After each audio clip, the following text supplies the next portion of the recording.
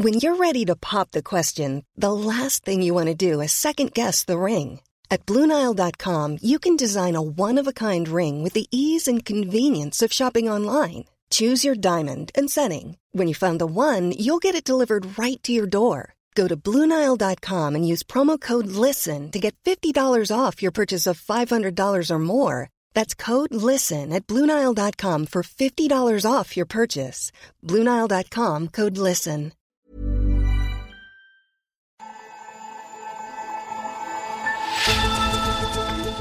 Hello, and welcome to the year 2020. I'm Kenneth Cukier, a senior editor at The Economist, and this week on Babbage, our weekly show on science and technology, we are going to take a look at an icon of both science and music, and how one individual made an extraordinary contribution to culture, music, and yes, even spycraft.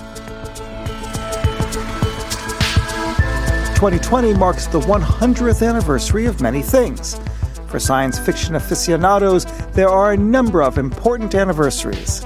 It is the 100th anniversary of the birth of the sci-fi authors Ray Bradbury, and on the 2nd of January, Isaac Asimov. It's the 100th anniversary of the birth of the Star Trek actor James Doohan, better known as Scotty, and the Doctor Who actor Patrick Troughton, who's better known as the Second Doctor.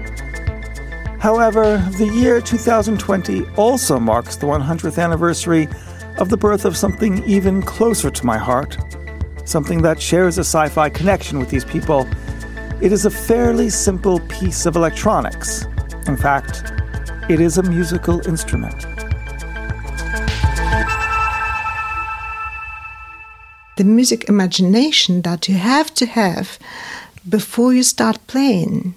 Every instrument is different, and also every player, they'll also all cause an instrument to behave differently. You can produce this siren by pushing your hand forward from your shoulder towards the antenna and pulling it back. Yes, I am talking about the theremin. With its eerie whine and vibrato wail, the theremin for many people is the distinctive soundscape of cheesy 1950s sci-fi movies. But there is much more to it than that. And here, I need to relate a personal story. It is a love story, and it takes place in the fitting city of Paris. In the early 1990s, a dashing young journalist realizes that his life is incomplete. He, that would be me, realizes that the object of his desire is the theremin. But it's not quite so simple. In Paris in the 1990s, the only way to get a theremin is to assemble one from a mail order kit. But I am not deterred. I can pay the hundreds of dollars. I can learn to solder electrical wiring. After all, I am committed. But then I read the fine print. The seller is not responsible if I electrocute myself or burn down the building. And I realize that perhaps it's not such a good idea to build a theremin. So instead, I admired it from afar, listening to the classical stylings of Clara Rockmore, watching the flamboyant Jimmy Page using one on stage, and falling in love to the sounds of the Beach Boys on the song Good Vibrations, which was actually performed with a tanner, which is a variant of the theremin. And I've been a theremin lover from afar until now. The instrument is named after its inventor, Lev Sergeyevich Terman, also known as Leon Theremin.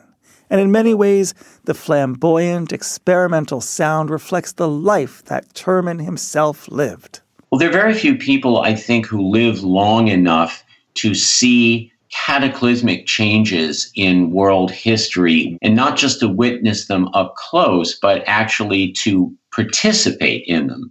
Someone who knows all about Theremin's life and inventions is the American composer, historian, and author Albert Glinsky. He wrote the biography, Theremin, Ether, Music, and Espionage. Theremin was born into Tsarist Russia, into a relatively wealthy family. Then he was thrust into World War I as a soldier and somebody who also did radio work. Then after World War I came the Russian Revolution, and he was caught up in that personally. And then the Russian Civil War, where he was actually blowing up radio towers and fleeing. And then he came to America just during the 10 years, essentially, of the Great Depression and lived through that and saw that from an American perspective. Then he left and went back to Russia just in time for World War II and worked through that, and was also, of course, imprisoned in gulags there and saw that up close. Then he became part of the Cold War and did a lot of secret work for the Russian government. And then eventually he emerged into perestroika and saw that. And I always like to say that he joined the Communist Party himself after perestroika. And one of his friends said to him, "Why would you do that? Everybody else is running the other way." And his answer, I always love this, he said, "I promised it to Lenin."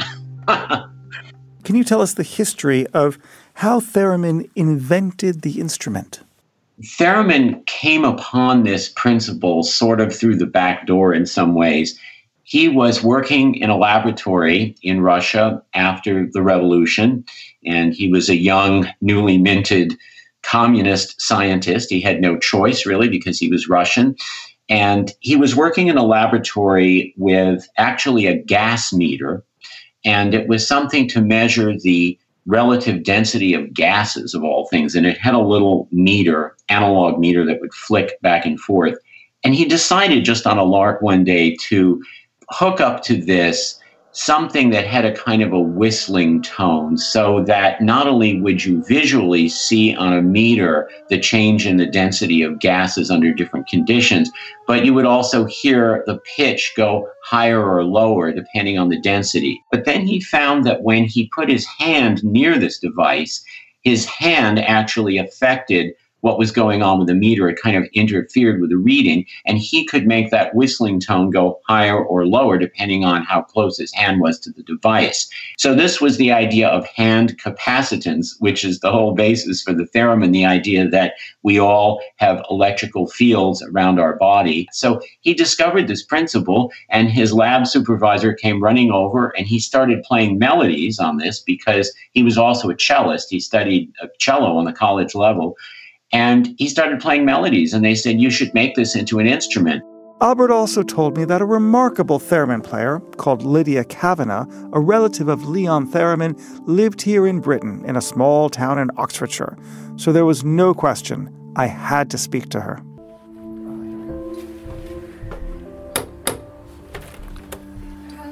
Hello. Yes. I'm Kenneth Cuquet, Lydia Kavanagh. Yes. Yes, hi. It's so nice to meet you.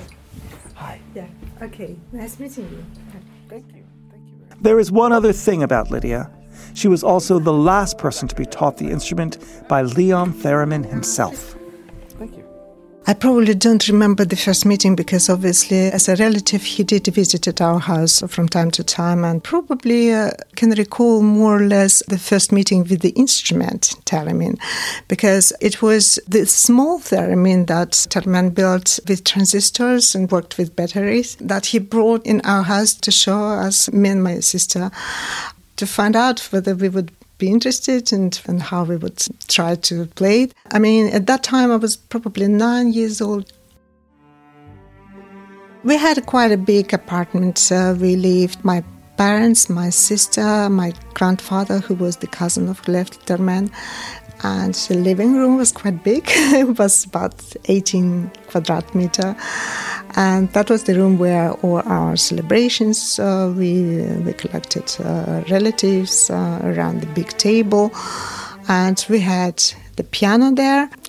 The theremin was in the corner, and normally we would have to move it in the middle of the room to play it and then put back in the corner. So did you all gather around the theremin in the living room for a sing-along? You know, you have to take space around the theremin, because if there are more people, they all interact the field and they would make it difficult to control the sound. So I have to ask you this question. How does the theremin work? It works with electromagnetic field. We interact with the field. We change the capacity around the antenna. So the antenna is attached to the capacitor of the oscillator. The sound itself is created by the oscillators. Actually, it is the heterodyne metals that creates the sound.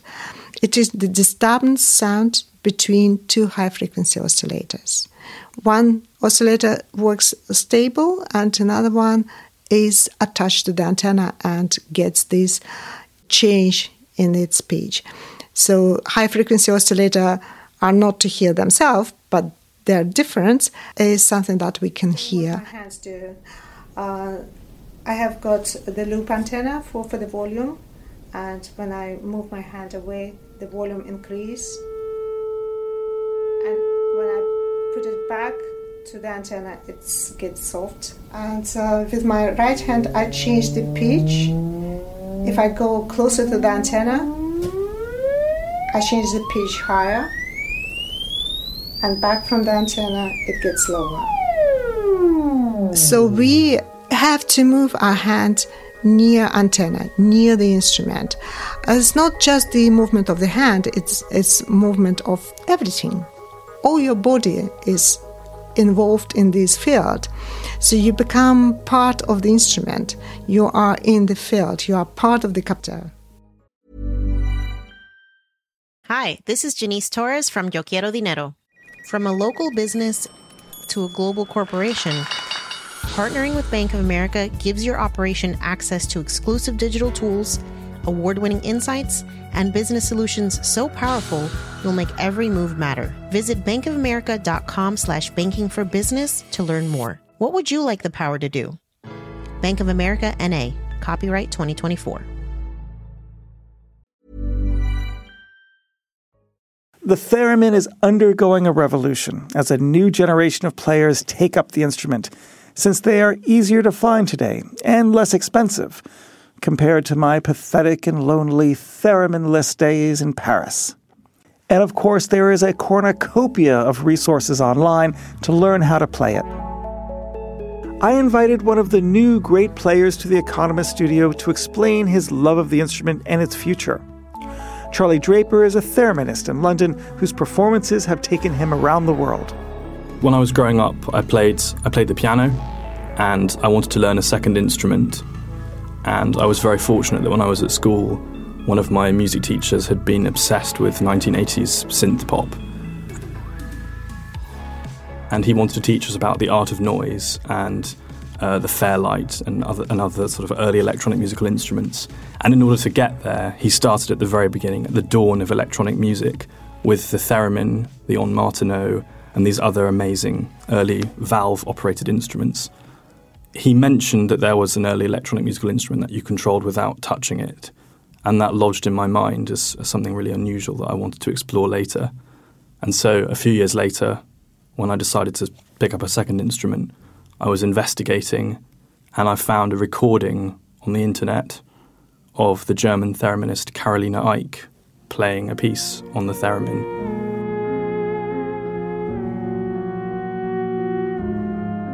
And there were no visuals, it was just the audio. But it sounded so much like a human voice, like a soprano being controlled without the need to take breath. You could get louder and quieter just with the movement of a hand. So for me, it was just that moment of hearing this incredible sound and thinking, yeah, this is the instrument that I really want to learn to play. I think it's fair to say that through most of its history, the theremin has been employed as an orchestral special effect. There was a period in the 1920s and 30s, just after the invention of the instrument, when it was being touted, especially by the Radio Corporation of America in the United States, where it was being positioned as a classical instrument. So the expectation was that people would have a theremin in their home next to their piano, that people would learn it as they do a clarinet or some other instrument. And along with that, a ream of different compositions were produced for theremin and orchestra, where the theremin takes the role of a solo instrument. Now, I love this vision. What happened? There were several difficulties that the Radio Corporation of America experienced in trying to market the theremin as a consumer or professional grade instrument. First of all, the instrument was very difficult to play, so there were no teachers. The method of playing it was not obvious. You couldn't just go straight from a violin or a piano to playing it like you could with, say, a Hammond organ or some other early electronic musical instrument. And what ended up happening was that musicians returned the instrument furiously, realizing that the advertising material was just completely wrong, basically. So it must break your heart when so much of the theremin composition today is simply cheesy sci-fi. I suppose we have to thank science fiction, horror movies, psychological thrillers for having given the theremin a lot of its repertoire. Like there's a composer of Miklos Rocha's statue, who's the chap who wrote the music for Spellbound, the 1945 Hitchcock film.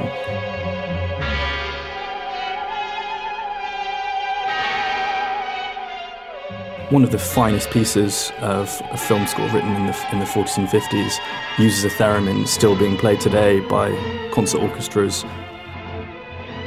Theremin's life has always fascinated me. He's not only famous for using science for advancing music, he went on to make advances in spying technologies. Here's Albert Glinsky again. His spy work for the Russians was very high-tech and way ahead of its time. The two most famous devices that he invented, both of them in the 1940s, were used against Americans and also against other European embassies. Specifically, there's the Great Seal Bug, which was an antenna that was hidden inside of a wooden carving of the Great Seal of the United States and presented by Soviet pioneers, or Soviet Boy Scouts, we would call them, with great fanfare on July 4th, 1945, to Averell Harriman, who was the American ambassador to Moscow at that point, and he hung it with great fanfare behind his desk because it had been through all sorts of sweepers, and so they put it on the wall, but hidden inside was this insidious device, and it was attached to an antenna, and the eagle's beak in the wooden carving had two little holes, and so anyone speaking in the room, their voice would go through and be picked up by the antenna and go into the little resonant cavity. But the half of the device that wasn't present in the room was present a few doors down the street, and that was the receiving device. And it was a microwave device that could be turned on at will. There were no batteries, no electricity in the seal itself. So they simply turned on the microwave device and they could beam out then the conversations in the room. And that went on for 7 years in the American ambassador's residence during the Cold War in very sensitive talks. The other device was something called Buran, which translates as snowstorm, and it was an infrared light device that would actually beam light toward window glass of various embassies. And Theremin figured out that if you focused this infrared beam on certain areas of window glass, you would actually pick up the vibrations of speech going on inside these very sensitive rooms in these consulates. So for that, he received a Stalin Prize from Stalin himself. So those were two of his very clever and wonderful bugging devices. Although he was a maker of spy equipment, it was the relationship between music and the body that was really Leon Theremin's passion. The theremin really is the beginning of history in terms of electronic music, and it's really interesting to see that the human body was a key part of that concept. That's Atu Tanaka. He's a professor of media computing at Goldsmiths College, University of London. I have a PhD in computer music from Stanford University, so I've always been putting together computing technologies with music. So I'm a composer and a performer, as well as being a professor. So my research is concerned with human interaction and sound. This means I'm interested in ways to interface with the body, and as a musician and composer, how to create new synthesizer sounds with that and perform, turning the body itself into a musical instrument, which I think is quite close to Theremin's original vision. The technologies that I use are picking up physiological signals directly from the nervous system of the body to do the same thing. This allows us to be expressive musically and gives us a direct connection between musical intention in our creativity and the sound that comes out. The next steps, I think, are to analyze and to understand the complexity of human musical gesture. And for this, machine learning technologies are the thing that I'm working on. Professor Tanaka explained how exactly it works. Okay, so the signal that I'm working with from the body is called the electromyogram. These are the electrical impulses made by the central nervous system in creating muscle contraction. We've created here in the lab a circuit board. It's a bit like medical technology, where you're able to stick wet gel electrodes, like electrocardiogram electrodes, on the arm muscles. And in fact, the heart is a muscle. And here, instead of amplifying the heartbeat, we're amplifying muscle tension in the forearm. These electrodes, snap electrodes, are plugged into our circuit board that digitize the electromyogram signal and send it by Bluetooth to the computer. Once we get this information in the computer, it's data that can be processed in any way that we would. It's very audio-like, but non-musical signal, to which we do feature extraction and signal processing and machine learning to map to musical parameters. So 100 years later, and people are still taking on the concepts developed by Leon Theremin. He was groundbreaking in inventing the first purely electronic instrument, and if anything, it was an invention that just came too soon. Here's Lydia Kavanagh again. Imagine this is the very beginning of the 20th century.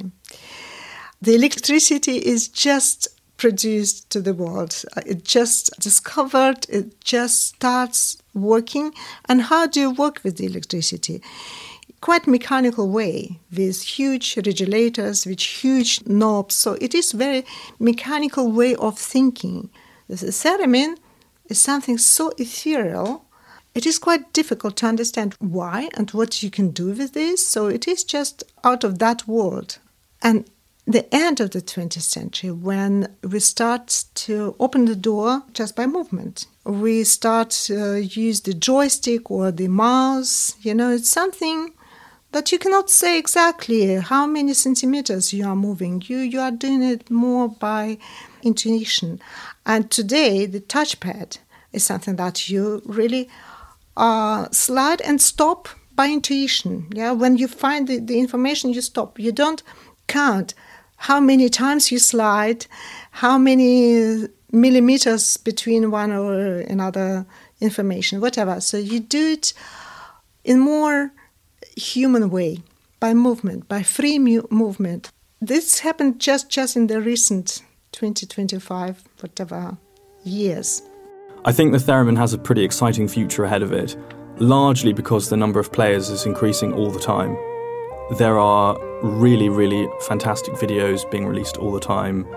There are new compositions being written by prominent composers. There are new compositions being written by classical composers. The repertoire is increasing. As the number of players increases, the chance for there to be new, really good players increases. Scientists and musicians are still influenced by Lev Sergeyevich Terman, and it looks like the next 100 years will be the place for science and music to truly come together. As anniversaries go, this is one where it looks like the future is finally catching up with the past. Thanks for listening to Babbage. And as we listen to the Radio Science Orchestra featuring Charlie Draper, why not make 2020 the year when you subscribe to The Economist? Just go to economist.com/radio offer for 12 issues for $12 or £12. I'm Kenneth Cukier, and in London, this is The Economist.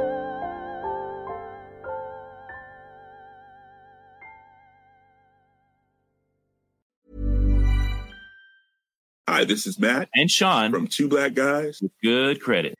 From a local business to a global corporation. Partnering with Bank of America gives your operation access to exclusive digital tools, award-winning insights, and business solutions so powerful you'll make every move matter. Visit bankofamerica.com/banking for business to learn more. What would you like the power to do? Bank of America, N.A., copyright 2024.